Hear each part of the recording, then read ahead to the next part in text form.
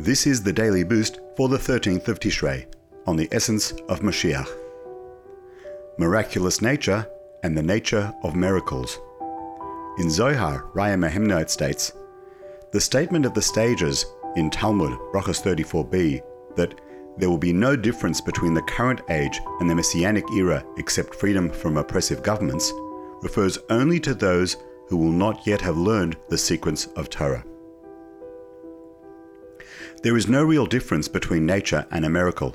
Nature is simply something that happens again and again. A miracle is simply something that we have never experienced, something that we think is impossible. At the core of both is an infinite divine reality. As man continues to expand his knowledge, he will uncover that divine reality. This, in turn, will unlock ever-growing possibilities until the miraculous truly becomes mundane.